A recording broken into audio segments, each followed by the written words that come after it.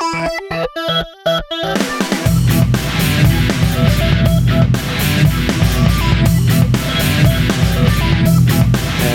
and welcome to Nerd vs. World, episode 53, The Rocky Horror Picture Nerd.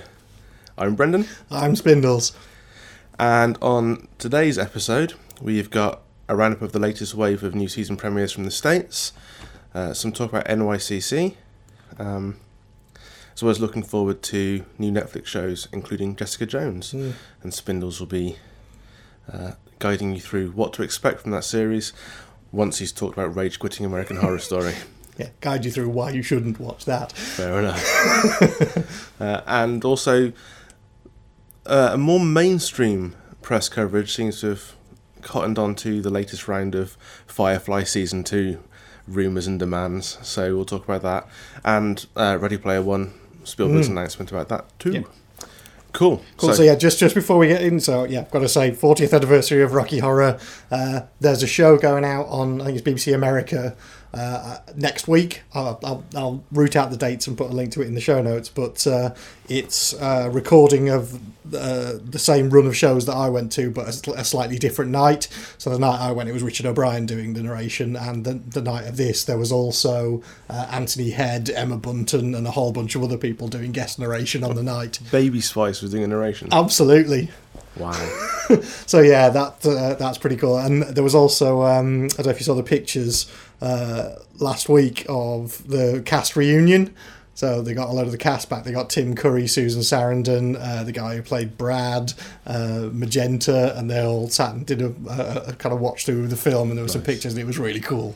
So yeah, very happy with that, and hopefully they'll release this show as a kind of collector's edition Blu-ray. That'd be cool. That will be awesome. Yeah.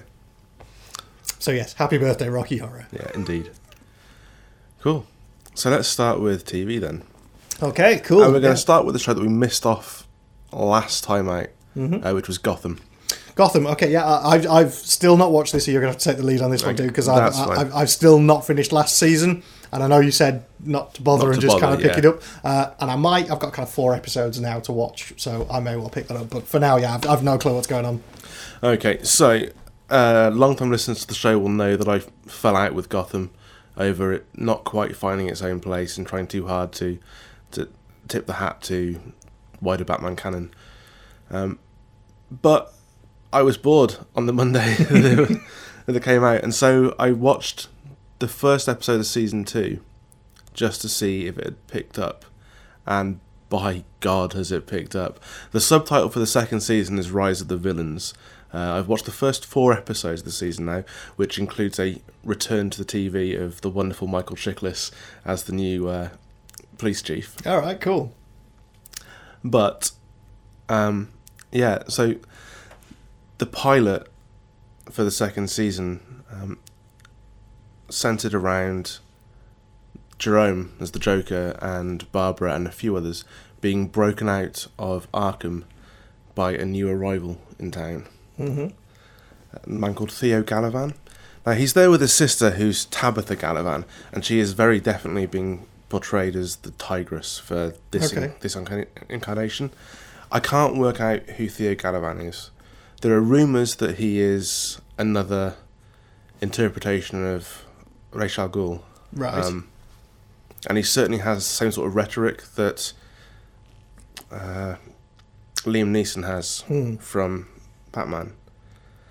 But I'm kind of hoping it's not. There's been more in the last couple of episodes talk about his family being part of Gotham from centuries ago, which makes me think that he's part of a more recent Batman storyline, which is the Court of the Owls. Right. And the Talons. Yeah. So it could be that he's connected that way. He dispatches of someone. No spoilers going to be given here. He kills someone who was a character that I wanted to see continue in this series, and he uses a blade which reminds me a lot of a Talon's blade. Okay. So we'll see how that goes. But yeah, he's the new big bad, but positioning himself as the big good.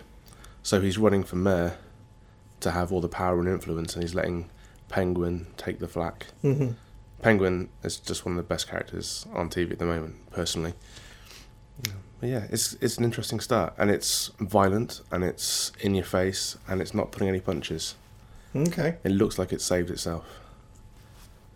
I'm very intrigued to see where it goes. Yeah, it'll be good. Incidentally, the movie Bob, who, again, listeners of the show will know I'm a huge fan of, tweeted out a multi-part tweet of what could save Gotham, and I thought it was fascinating.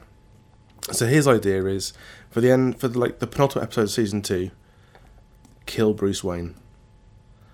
And then in the last episode, the finale, in all the panic and the mess, a figure appears from the darkness behind Jim Gordon, and it's Batman.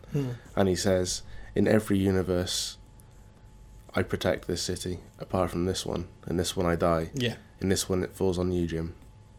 That would be awesome. Because that way, like, season 3 onwards then is free of having to retread Batman stories. And it can progress on its own canon from there. It's just Gotham City Police Department fighting Batman villains, which I think would be pretty awesome. Yeah, I think it'd be awesome. So, but yeah, we'll see how they go. There's a point in episode 3 of season 2 where I thought they were going to do that. I mean, the way that Theo Galavan and the way that they've portrayed the villains and the maniacs so far in this season, you wouldn't be surprised if major characters got killed. But, yeah. Okay, well, you know, if they're brave enough to do it, that'll be awesome to see. Yeah.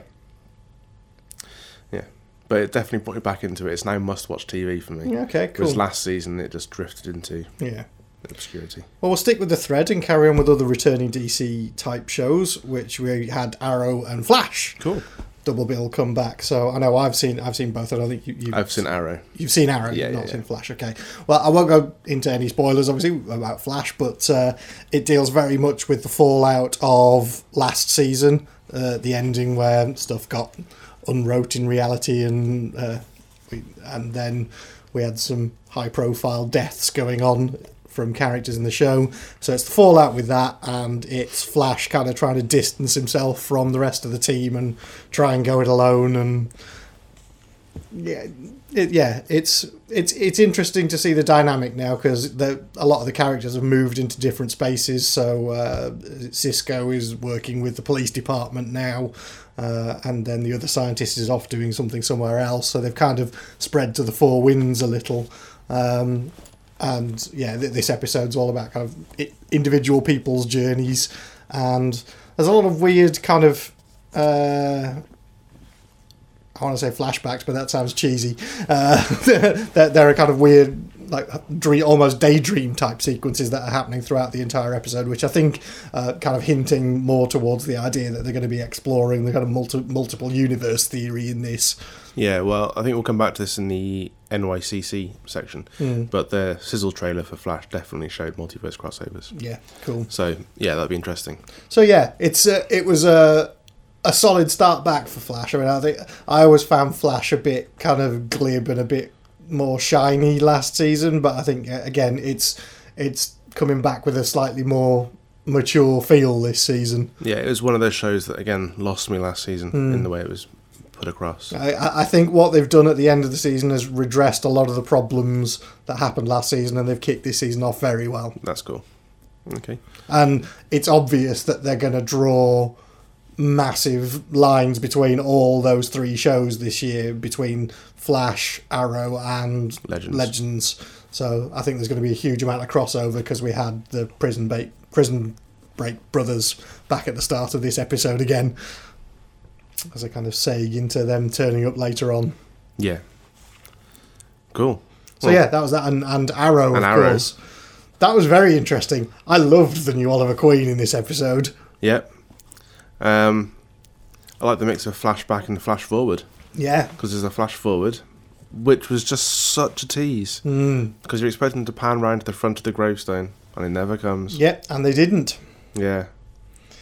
So that's going to be a talking point for the entire season, is who was that? So whose gravestone is that? So, with Arrow, Oliver Queen, again, is trying to go his own way. He's trying to have his own life. And in his stead, his sister and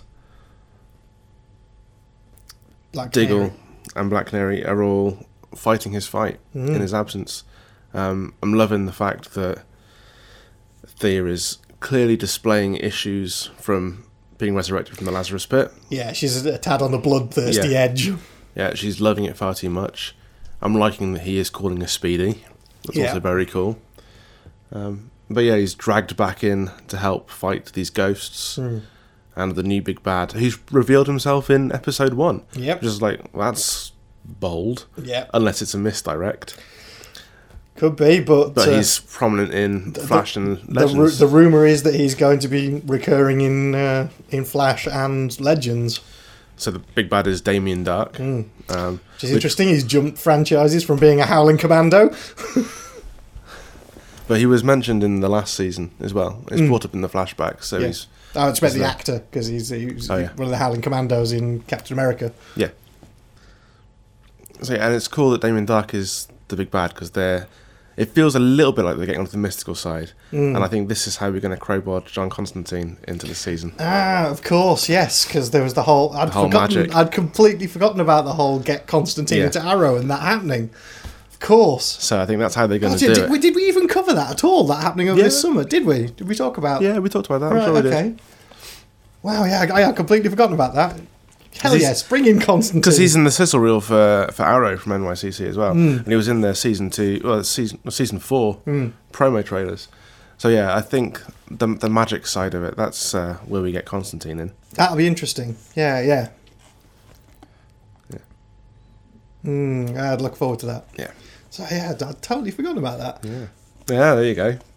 But yeah, anyway, the episode ends with him announcing himself as the Green Arrow rather than the Arrow. So there's the evolution of the character there.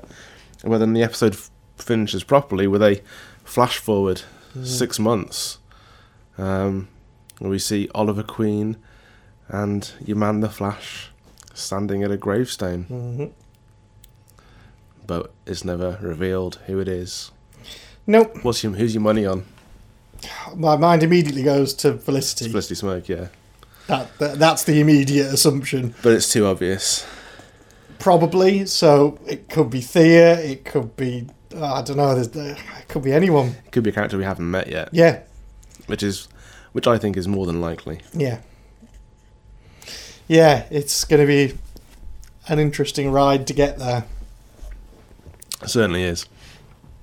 But yeah, so that was pretty cool. Yeah, that show's always been good. It's been consistently good for episode 1. Yeah, I think from when it first started, Arrow, it arrived with a bang and has never really kind of gone off the boil. Yeah. There are certain things I don't really remember from kind of season 2 and 3 that have occurred that, how he started working with Amanda Waller. I've completely forgotten how that all came about, and the whole Mirakuru and the island and stuff. And so, of course, in the flashback, we see these things sent back to the island. Yes. So, which is presumably going to bring us up to the point where we met him at season 1. Yeah. That's what I was thinking. So, yeah, I think we've got some circles being closed and more being opened this season. But it's cool. Bring it on. It's looking fantastic. Yeah, it's a great show. So, other returning shows. Supernatural returned.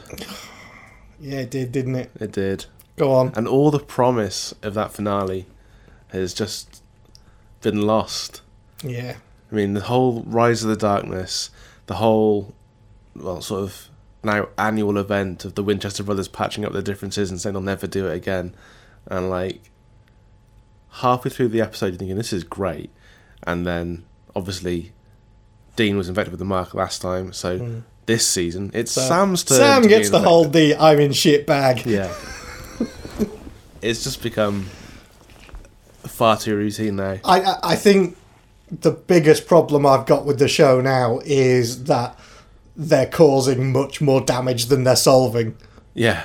They've stopped doing any kind of good things anymore. There's no hunting at all. No. They're literally just causing death everywhere they go now. And, I love the characters. I love the concept. Yeah. I will probably keep watching the show, but it's completely gone off the boil. Yeah. This isn't Monster of the Week, Brothers, Family Business, hunting anymore. This is every season is just starts with a pilot that gives us a season arc. There's no standalone episodes. There's no real chance for character development because anything that you get in one season, you lose straight away the next season.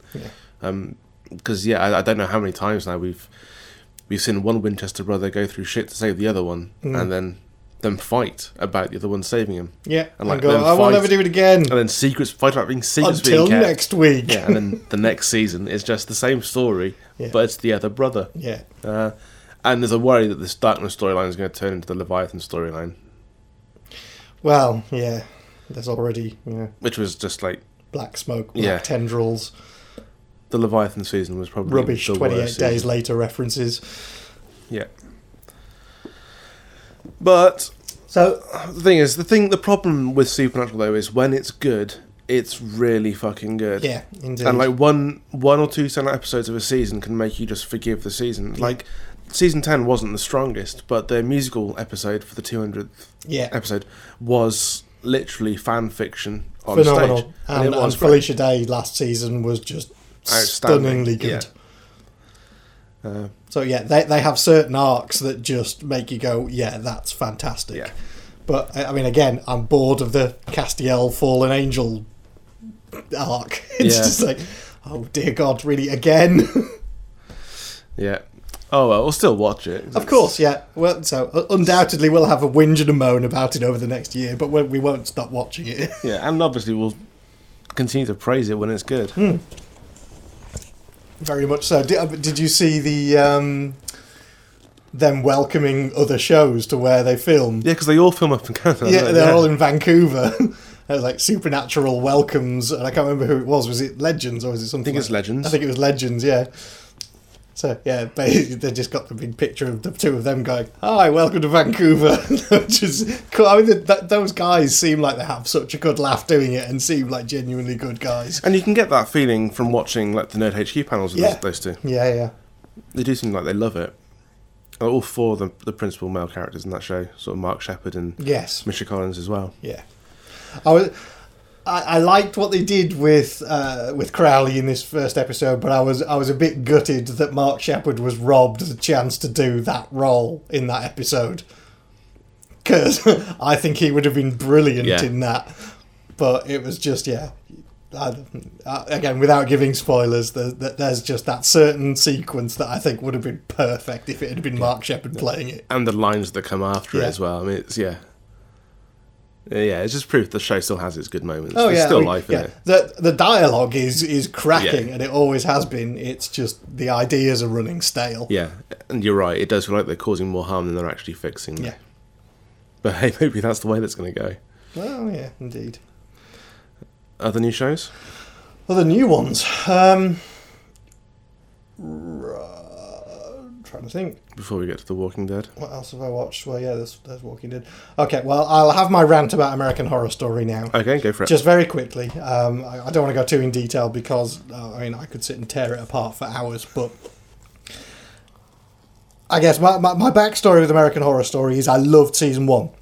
I thought it was a fantastic idea, and it played with the whole haunted house idea really, really well, and had some brilliant casting choices in Zachary Quinto and a couple of other people in that first season, and that was fantastic. The second season also I thought was very, very good, and then it started to kind of go downhill a bit and became a vehicle for some of the main characters to do song and dance routines, which was all a bit wrong. And then kind of this season's come back with Matt Bomer from White Collar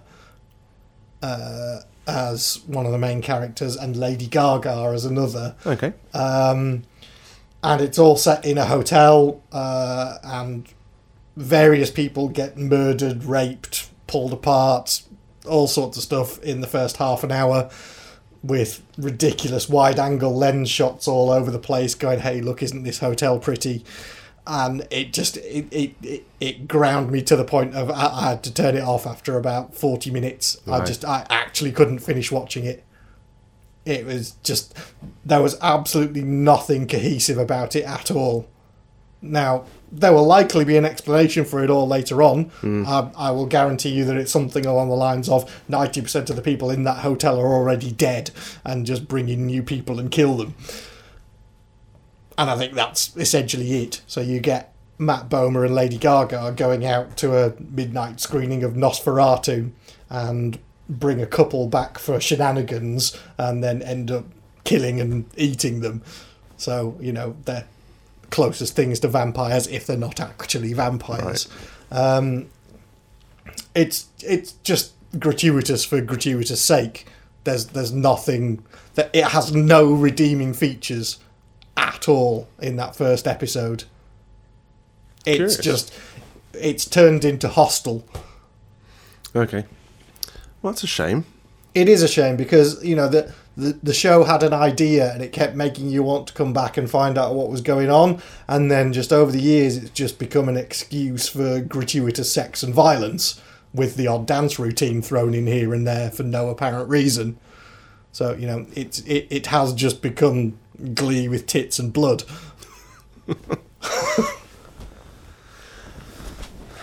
So that's my take on it. So I would say, don't bother. Well, you heard it here, folks. Don't bother. I'm trying to think if there's an essay in that. It's just the academic in me thinking, does TV have to push those sort of boundaries now? Well, I think that it's becoming about the shock value now, but it's fine if you're Game of Thrones and you've got a good narrative to back it, but if you're just artily filming people being chopped up, eaten, raped, murdered, pillaged, looted, torn apart, it loses any kind of impact. Yeah. And it is just all about the, hey, wasn't it cool when he started chewing on intestines? So that's not stuff that I watch. I couldn't watch something like that. No. I'm fairly sure there's an essay in there, though. I'm sure there is. The academic in me is... It will be all about, desensitisation and... Yeah, for sure. Desensitisation is the key. Yeah. And the need to provide bigger and better shocks. And the fact that the news is... There's an issue that I reckon that the news is so shocking 24/7 that we're already desensitised to it in our everyday factual world. Absolutely. So it is the old sociological TV debate. Yeah. The fiction has to compete with fact. Yeah. Which means just pushing extremes. It's extremism, yeah. Yeah. It's interesting. I'm saying that because I'm about to start lecturing on cultural issues, and that's going to be one of them because obviously TV and broadcast is a huge cultural industry. Because long-time listeners to the show will know he never lectures us about anything. All right. I'll let that one go. Anyways, I will step down off my soapbox. Okay, cool. So we can safely ignore American Horror Story from now on. Ignore that completely from now on. I really wouldn't bother. But one show we can't ignore that returned is The Walking Dead. Walking Dead, yeah. After a vaguely disappointing spin-off series in Fear the Walking Dead, Walking Dead has come back with a bang this season. But here's the thing for me with The Walking Dead. Every pilot, every season premiere has been good for me. I've really enjoyed every season opener. Okay. And it's always got me really hyped for the season, which is what it's meant to do. But then usually I've ended up disappointed with the season following that opening episode. Okay. Because the episode... Was it... the season before they go to Terminus. So that's season 4, I'm guessing. From season the prisons, when they leave the prison. Yeah. That opening episode, whereas Carl, it's Carl's episode. I mean, yeah. So he's probably not the greatest focus for an episode, but the way it was shot and its use of sound, the fact that it was an eerily quiet episode and it made you feel alone for the first time in this world. Yeah. I loved that as a season opener. I thought that was exceptional. Yeah, I think last season did quiet very well. Yeah.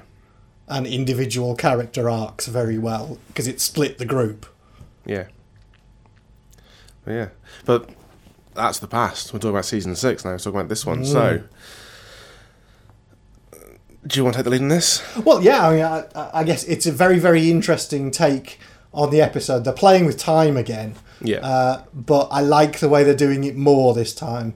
I had my issues with some of the stylistic choices last season in the way they were shooting things and the way they were presenting things.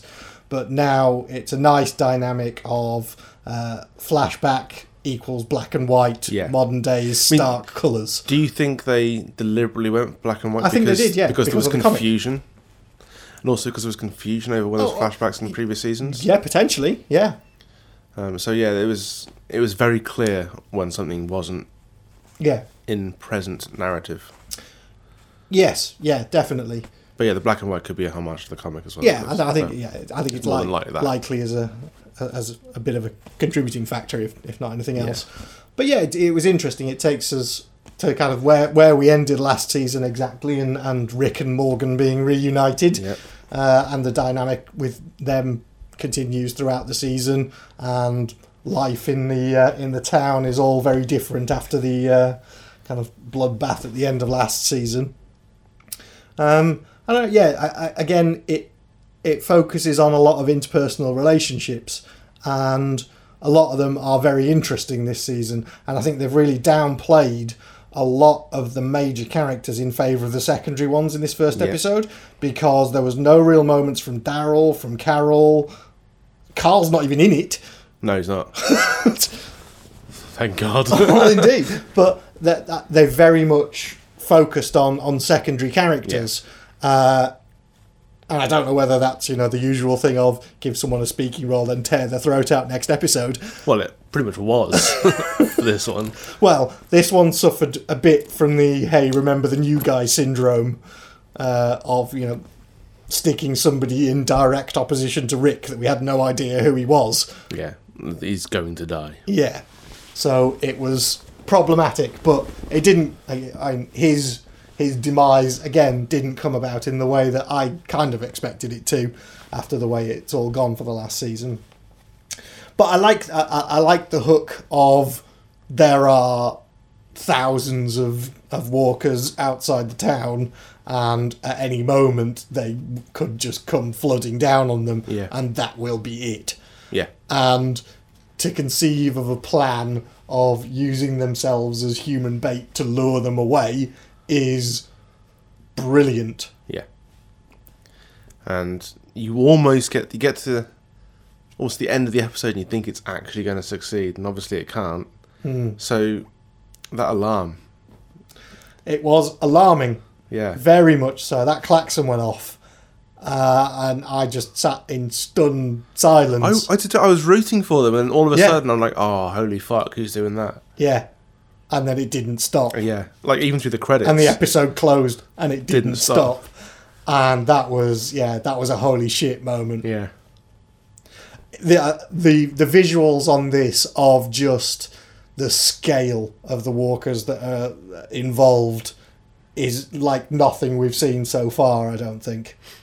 No, I mean, it doesn't even come close to Rick being trapped in the tank in the first... In Atlanta, no, it's nothing. That's, a couple of hundred walkers. This is tens of thousands. This is a massive swarm of them. It's like, there's no holding up in your house and hoping for the best. This is Alexandria Safe Zone is getting fucked. Yeah, utterly. There's no two ways about it. But why and by who and who set the alarm off? So these are all hooks. There's a lot of questions, and there's a lot of interesting ways it could go, because when they've got a line of several miles of walkers that are all just now heading towards it, I doubt there's any safe route for them all to get back to the town easily, and it will just have to scatter everyone.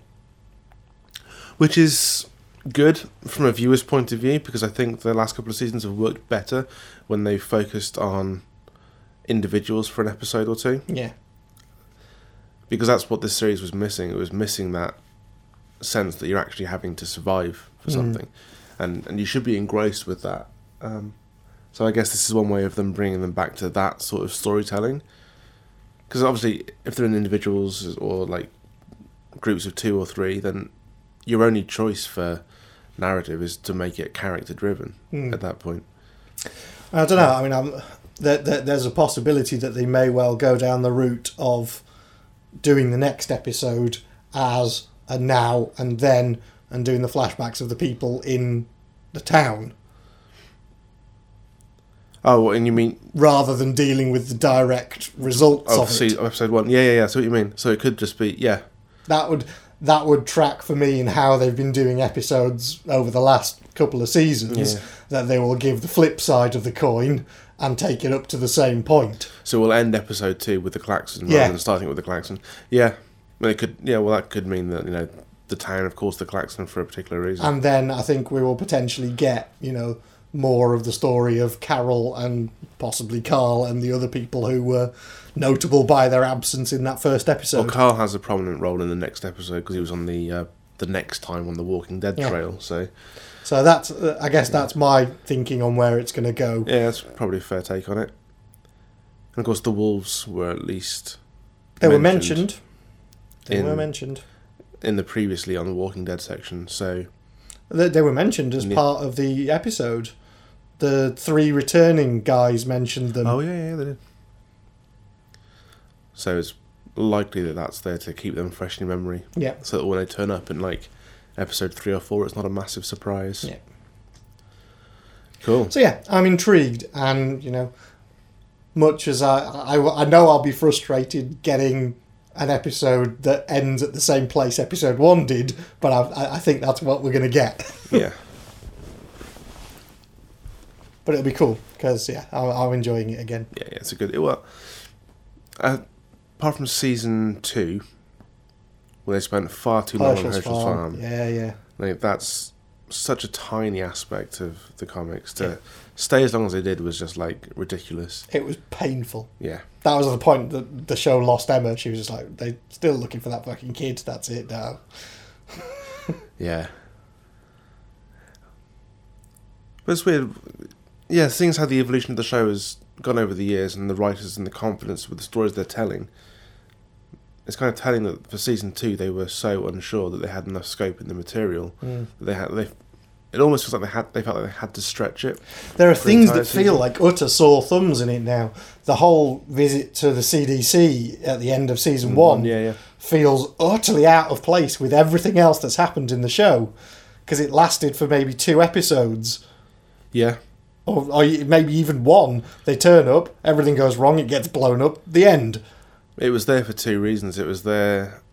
Well, it was there to give them the exposition that everyone has the virus already. Yeah, but that was given to Rick, and Rick didn't tell everybody until later in season 2 or But 3. that was the point of it, was to tell them that whatever happens, you're all fucked. Yeah, and for Rick's mate and his missus to canoodle a little bit. Yeah.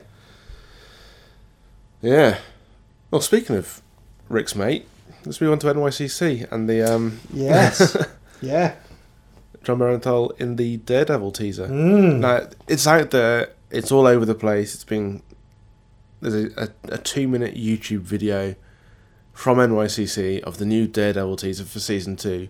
It is 10%, well, if that, 10% maybe new footage. Everything else is just a montage of season 1. But the new footage does include Daredevil and it does include Elektra. So it's almost worth it just for those 2 bits. Yeah. Getting very excited for the Marvel TV series. Absolutely, yeah. And the ramp up for Jessica Jones is just, it's stunning now. I cannot wait for this series to start.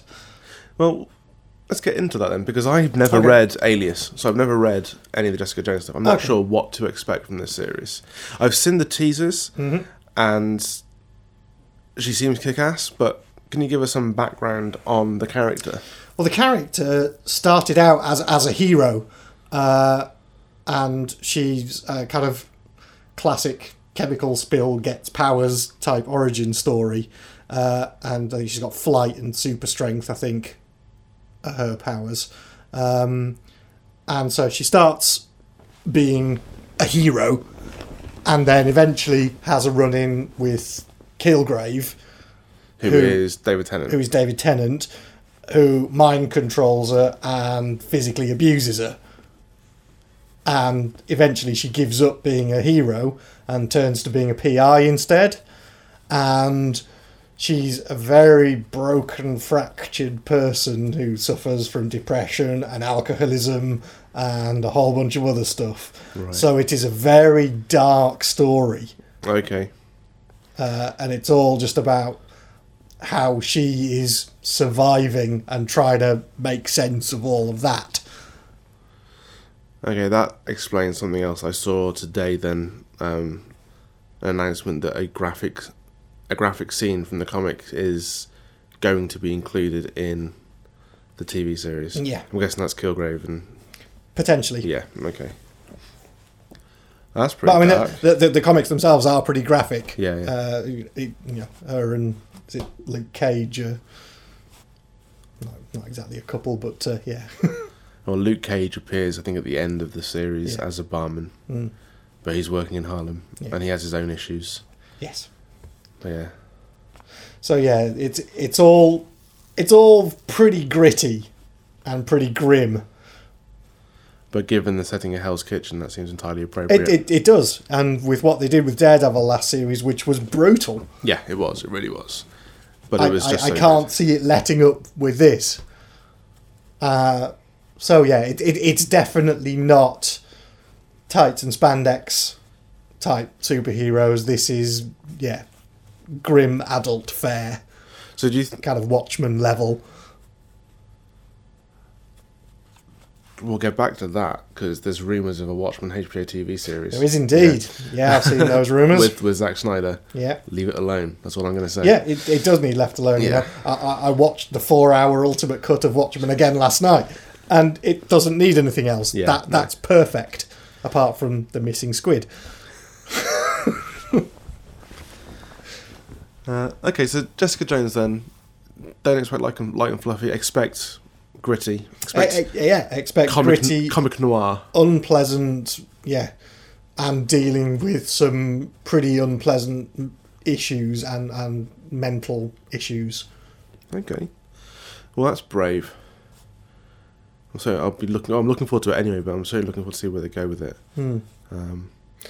I think it's going to be an excellent series. Well, the hype from NYCC, New York Comic Con, has been that it's excellent because the first episode has been shown there, and the reviews have been overwhelmingly positive. Yeah, I'm almost preparing myself for watching the episodes and at the end of each one going, fucking hell, because I think that's what it's going to be like. Okay. Well, that sort of thing appeals to me, so that's fine. Yeah, indeed. And that's what Daredevil was, Yeah. That end of episode 2 with that fight sequence when you just came out of that going, Jesus. Or the one continuous shot. Yeah. Yeah. Well, for me, I think I've said it before, for me it was the point where he finally gets Kingpin's name out of someone, and the guy's like, you should have just killed me, and then headbutts that spike and just kills himself. That was, for me, I was just like, fuck. Yeah. Do you think there's a risk though that the sort of the freedom they have with Netflix to tell brutal stories sort of lowers the chance that these characters in this universe will eventually meet? I think it's going to make it problematic for them to cross over with the cinematic universe. But then again, I don't mind that because then you've got different levels of the franchise. Yeah. They exist in the same space, and it's like the world. There are different levels that people exist on. Yeah. And, you can either choose to watch the gritty, grim, dark stuff or the shiny spandex. It's your call. And just know that they all exist in the same universe. We'll stick on the Marvel universe just for a second then, because we want to go back to what we talked about last episode, which is Agents of S.H.I.E.L.D. Yep. The character, the Inhuman, the giant spiky Inhuman whose name we couldn't figure, was Lash. Yes. Well, there we go. Yes. So thanks for everybody who sort of messaged us to let us know. Yes. We did. I'd actually put up the name with the episode, but yeah, I still got a few. And interestingly, we talked about crossovers, especially given the more recent episodes of Agents of S.H.I.E.L.D., where it's almost certain that the Terrigen bomb and the rise of the Inhumans is the cause for Civil War. The president was the president from Iron Man 3. Yeah. So we were right on that. We do have some continuity there. Yeah. Okay. Which is cool. Yeah. I loved... I forgot his name now. Peter McNichol in that latest Agents of S.H.I.E.L.D. He was awesome. How awesome was he? Well, I want him to come back as a recurring character. Hell yeah. His role on CSI Cyber is gone, so they might as well. And he was great. Yeah. And, Daisy as Quake has got powers and strength, and the Mac is now no longer really the muscle of the group because Quake has taken that role. But it could use someone like an Asgardian with a couple of authority issues to join the team and start helping them recruit and train more Inhumans, because they go after Lincoln again in episode 3, and they have to give him up in order to protect. Well, Coulson gives him up in order to protect Daisy. I've not seen it yet. I've got episode 3 to watch tonight when I get home. Yeah, but that's not all that happens. Yeah. So, but the end of episode 2, when they destroy the monolith, Yeah. that was pretty impressive. It was, yeah. So it's going to be interesting to see how Gemma's character arc goes this season, because she's starting this season now in the same place that like Fitz was last season, sort of Pretty broken. Yeah. And with a tale to tell. Yeah, which she still hasn't told yet. No. But I'm intrigued, because wake up grabbing a knife. That's kind of... I want to know what was hunting her. Yeah, absolutely. Yeah. I want to know what the planet was. Yeah. I think everybody wants to know what the planet was. I mean, we can all guess it was a Kree planet, just from the colour, but which one? Or what's going on? Will we find out, or will that be for Guardians of the Galaxy 2? Well, possibly. Yeah, possibly. Oh, fuck.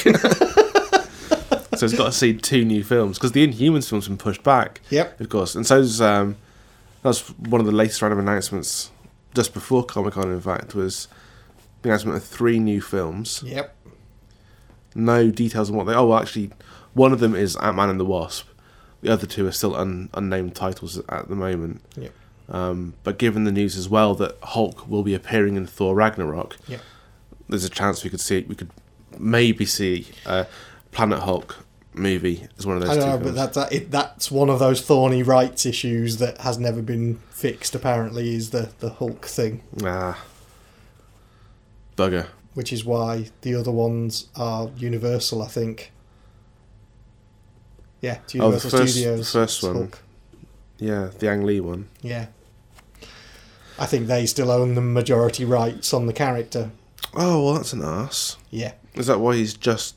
Because he's on a 6-movie deal. Yeah. So he's just doing parts in other films. Yeah. Oh, that's so Because annoying. they can't have a film with the name Hulk in it without Universal pay out a getting shed load of rights to Universal. Oh, that sucks so much, because World War Hulk and Planet Hulk would have been awesome. And like the end of Ultron, when he just disappears, gives you the impression that he's setting up one of those. But yeah, I did the research on it and found that's potentially the biggest, thorniest issue and why it hasn't happened yet. Well, I suppose one of those films that's filling that gap is Spider-Man. So if Universal can see the success that Sony and Marvel enjoyed together, maybe they'll loosen their rights, which could be why they've just why they haven't named these projects yet. They could be hopefully penciling them in. Yeah. But speaking of Mark Ruffalo and Comic-Con, did you see he was one of the celebs in disguise this year? As a very creepy... It was massively very, creepy. Very creepy Mario. They really get into it. I suppose... That was him with his son, apparently, as well, because his son wasn't in any costume, but then again... No one knows who his son is. But you sent me the picture of the best one, and that was Jared Leto as Rafiki with Jokers. Yeah. That was just brilliant, just trolling on Instagram going, he had no idea. Ha ha ha. Utter genius. Okay. So yeah, if you haven't seen that image, I will put a link to that in the show notes, because it's just it is premium trolling from Jared Leto. And of course, the news as well recently that Jared Leto spoke to Grant Morrison for advice on how to play the Joker. Yeah. So that's interesting, because given the rest of the context for Batman vs Superman and the whole Dark Knight Frank Miller side of it, to go with the Grant Morrison, because he was Arkham Asylum and his Joker was nuts. So that Joker, Jared Leto, now he comes to mention it, it's like, okay, that could possibly work. You don't see the likeness because the art style in Grant Morrison's work is very, very different. So different to what you'd normally expect. I love his art style. Yeah. But But yeah, it could be interesting to see where it goes. Mm. I'm more and more coming around to your idea that actually Joker He's is the bad guy in Suicide Squad. Yeah. I think so. There was an interesting one the other day that Will Smith had said that he's never actually met Jared Leto yet. He's only met the Joker. Yeah, that's because he was saying that he gets so method about how his approach to the character. Yeah. Cool. So yeah, I'm still hedging my money on the fact that he is the bad guy. Yeah, I and think not part of the team. I think you're right. I think they sent the character in, which makes a lot of sense. Yeah. Well, let's stick with New York Comic Con then. Yep. There was a panel starring Nathan Fillion, Alan Tudyk, Junior Torres, and Jules State, and obviously, whenever multiple members of Firefly get together, there will always be that one question from the audience of, would you get together and do a season 2? I wonder if there's a formula for, if there's more than 2, if there's more than 3 on a panel, then they'll get asked the question. Every panel I've ever seen with the crew, they always get asked that. Like, go back and watch the 10th anniversary panel from San Diego Comic Con a couple of years ago, and they still get asked it. But for some reason, I've seen a lot more. I think it's the whole clickbait worthiness of the headline itself, but a lot more agencies have been putting out the news of could we have a Firefly season 2? To the extent that today I saw Wired put out an article saying it's time for Netflix and Amazon to greenlight a second season of this show. I was like, they've been asked this question like every convention since the show was cancelled. Yeah.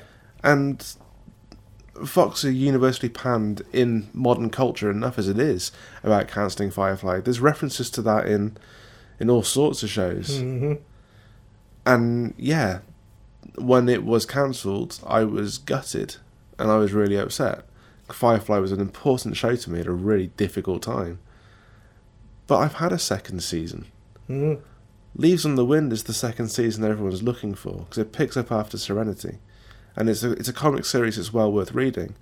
And Buffy fans are no stranger to this, because Buffy fans are now up to season 10. Season 11's about to start, isn't it? Yeah, but so far it's just the 10 in comics. Some back to high school one-shots coming out as well.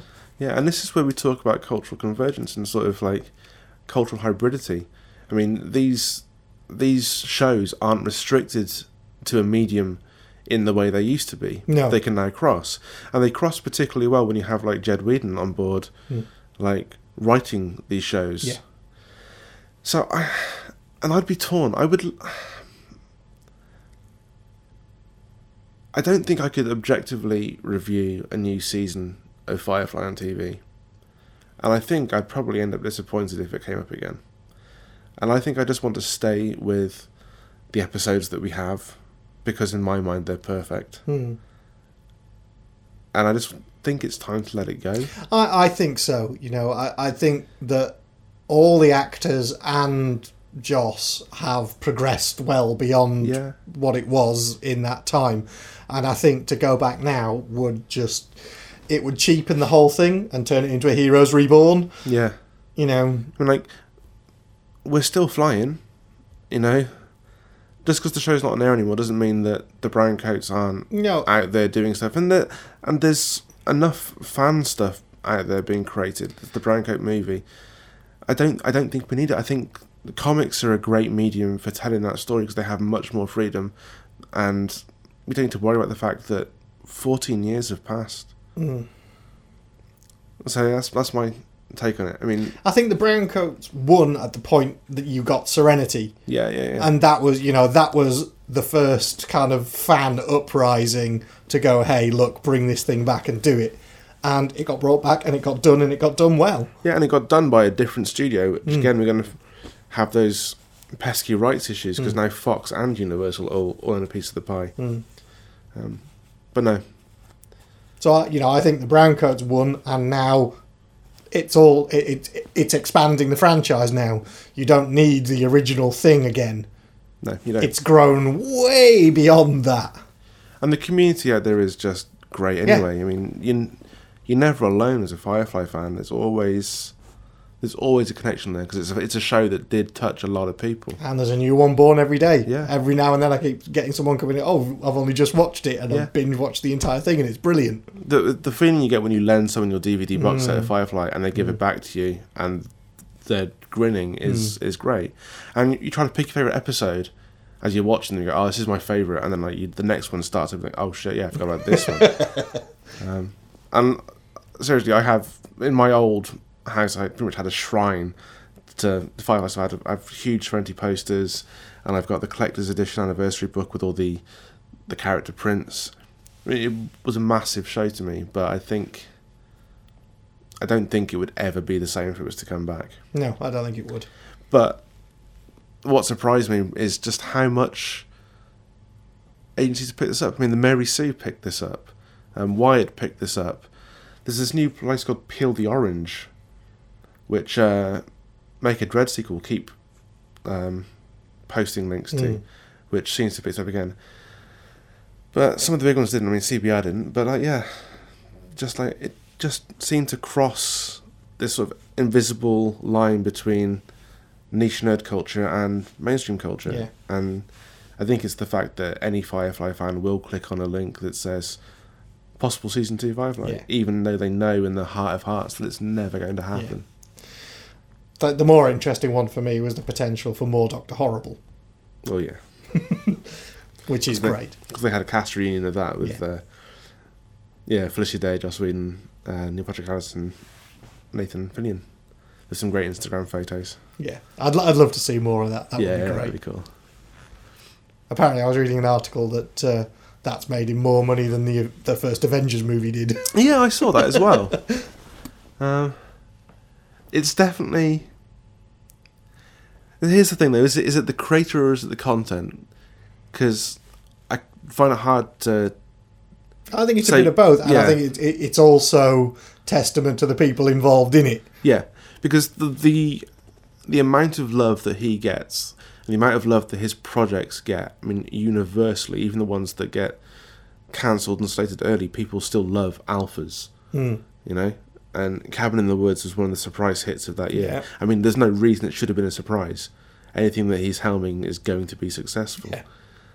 But when we were at Nine Worlds and the amount of people who just knew the words to every song from Dr. Horrible and dressed up and performed was incredible. Yeah. And it's almost Rocky Horror. It is, you know, it totally is. In the way that they embrace and completely fall into this world that he's created. It will be interesting to see if there's a 40th anniversary Dr. Horrible. That'd be cool. That'd be cool. Yeah, it's interesting. Yeah, I think you're right. I think it's a bit of both. But which are you drawn to first? Are you drawn to the show because it's written by him, or are you drawn to him because it's written because of the shows that he's written? It's a chicken and egg thing. It is. Yeah. But yeah, everything he touches seems to turn to gold. And if he'd just been able to have his way with Alien Resurrection, we'd have had a better... Yeah, we would have better had a much ending better to that. Alien movie. Yeah. Oh well. Hey-ho. So what are we going to finish on? Oh, Ready Player One. Yep. Yeah. Okay, so... I'm never going to finish the Ready Player One challenge. I'm not going to do it in a year. I think a year was excessive. And the challenge, for those who haven't been following my Twitter or my Instagram, is for me to watch every film referenced in the book Ready Player One. I made a list. There's about 81 movies that are either directly named or obliquely referenced to. And there's some pretty oblique references. So I set the challenge of watching them all in a year. I think I've maybe watched 14 or so. 14? Yeah, I've watched more than that. Nope. No, I really haven't. I really haven't watched as many as that. Wow. Yeah, I've really... Because I don't have a TV aerial at home, so I can't just watch a film if it's on TV. Yeah. So every film that I watch, I have to sit down and make time to watch, which means getting the Blu-rays or having it on Netflix or Amazon Prime. So yeah, but given the amount that I'm working and the extra stuff I'm taking on at work and the masters, it's been difficult to watch films. Incidentally, I have tracked every movie I've watched this year for no particular reason, but I've made out of every film I've seen, and I've tracked the format that I've watched it in, whether it's streamed on Netflix or Amazon, whether it's DVD, Blu-ray, or cinema. Okay, it'd be interesting. And at the end of the year, I'm going to publish my findings. I'd like to see that on my viewing habits, and also see like when I'm most likely to watch films, when I'm not. So all the days are in there. Mm-hmm. And again, this isn't like I come home from work, put the TV on, and there's a film on, I happen to watch it, because there's no TV aerial, so I have to... Yeah. Every film I've watched on this list, I've had to make the time to watch. Right. So I suppose I've got it a little bit easier with having Sky and on demand, so I can just go, I want that one now. Yeah, I don't have any of that. Yeah. And of course, on October the 21st, I'll be crossing 3 films off the list in one day. Of course. Back to the Future Day. But anyway... Are all 3 of them on the list? Huh? Are all 3 of them on the list? Yeah. Alright, cool. Yeah, I'll be crossing another 3 off the list then. I don't know how many I'm up to. I really haven't got a clue. Because I've been adding them, but I haven't added a few recently. I haven't added a couple recently, but they're on my spreadsheet, but not on the main thing. Right, okay. But I've Instagrammed everything. I think the last few I watched were... I worked through the John Hughes section. Yeah. So I did 16 Candles and I did Breakfast Club. Yeah. And I'd done Pretty in Pink. Real Genius and Breakfast Club fairly recently. Yeah, I got Real Genius to cross off. Yeah. And a Ferris Bueller as well. Yeah. So yeah, I did a few of the John Hughes ones fairly recently as well.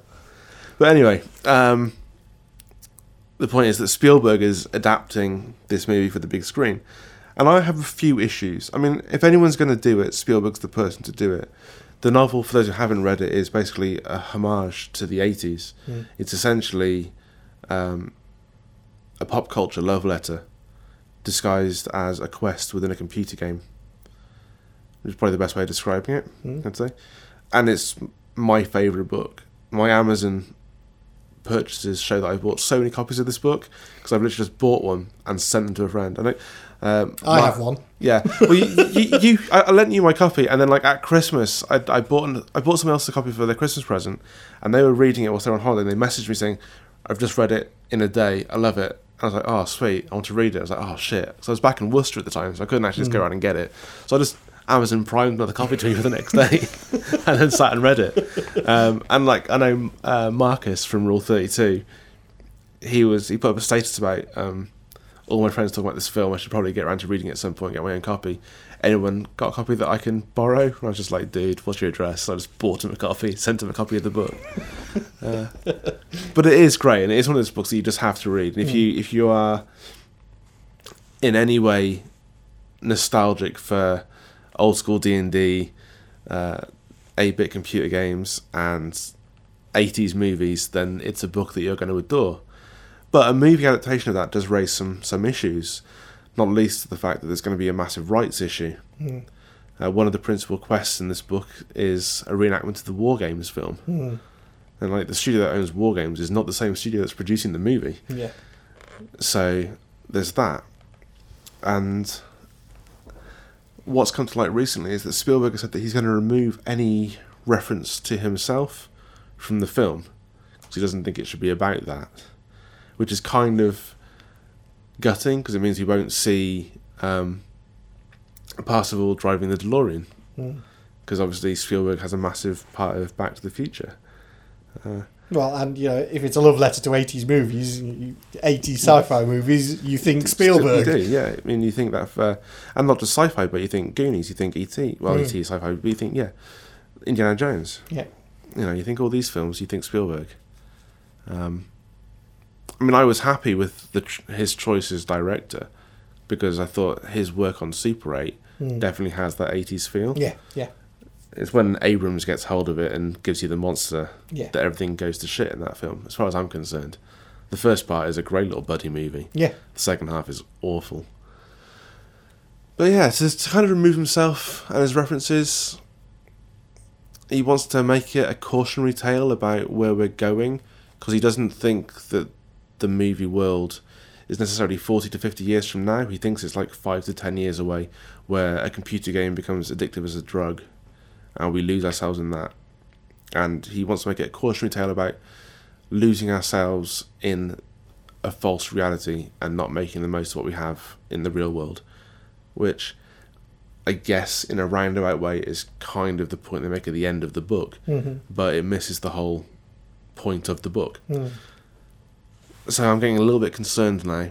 Up to now, I've been fairly quiet about this. When people have posted articles, I've been like, yeah, but who else is going to do it? But now he said this, I'm kind of like a little bit worried. But we'll see. I don't know. What do you think? I really don't know, to be honest, dude. It's... I don't think in any way this film is going to have the same impact on me as it is you. And, I guess my hope is that it's done in a way that you enjoy it. I can imagine that it's never going to be perfect for you, but I hope it does it justice. Yeah. I guess if anyone is going to do it justice, it's going to be Spielberg. So I think it's in the safest hands it could be.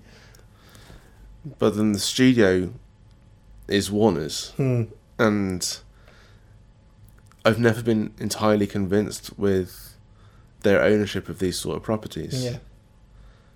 That's the only other It very much is going to depend on how much they weigh in and go, hey, no, we want it to be an action movie, or we want it to be this, or we want it to be a love story with man meets dog. I mean, there's been one bit of casting for it so far, and that is the part of Artemis has gone to the lass from Me, Earl and the Dying Girl. No, I think she's a fantastic actress. I loved that movie as well, incidentally. It was a film that out Jonathan Green to Jonathan Green.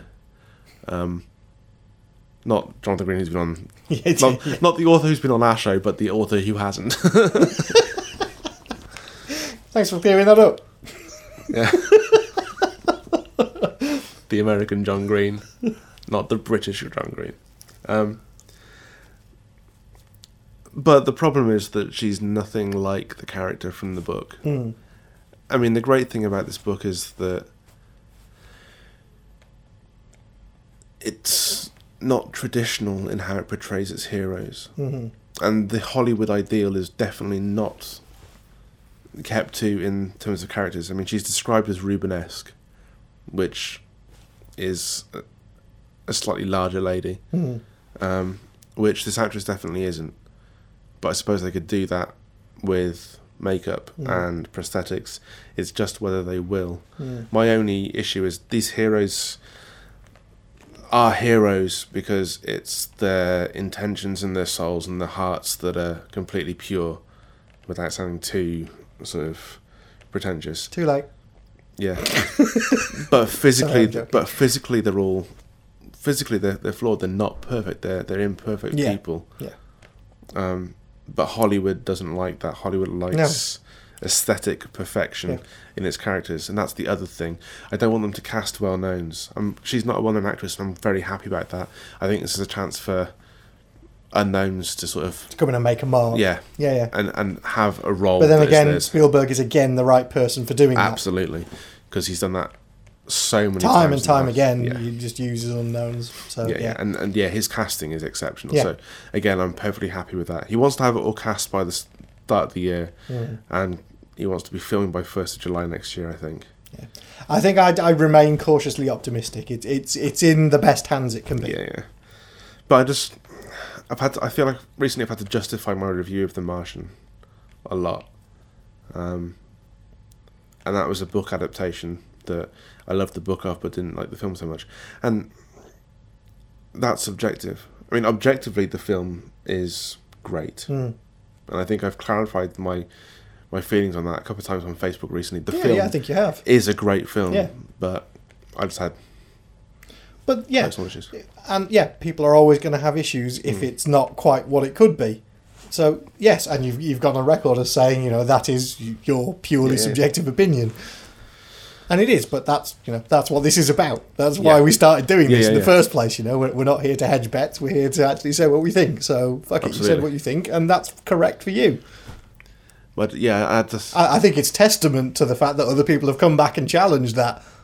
Yeah, no, I do as well. And obviously, this whole show is a two-way conversation. I mean, it's. I love when people get involved, but they get involved on Facebook or Twitter, and they say, "Well, actually, what about this?" Because more than just us talking about the things that we like and the films that we watch, there's a much more important cultural role and cultural intent to this show. At least there always has been, from my point of view. And we're seeing now further and more that the line between mainstream popular culture and niche nerd culture is just becoming so blurred. Yeah. That I think it's more important than ever that a nerdy perspective on cultural issues is given a voice, which is the thing with what we do. Yeah, I think so, and I think that it's always been important for us that it's reasoned debate. Yes, absolutely. And that's the best thing, is because, I'm always prepared to be swayed by a convincing argument. Yeah. In certain things.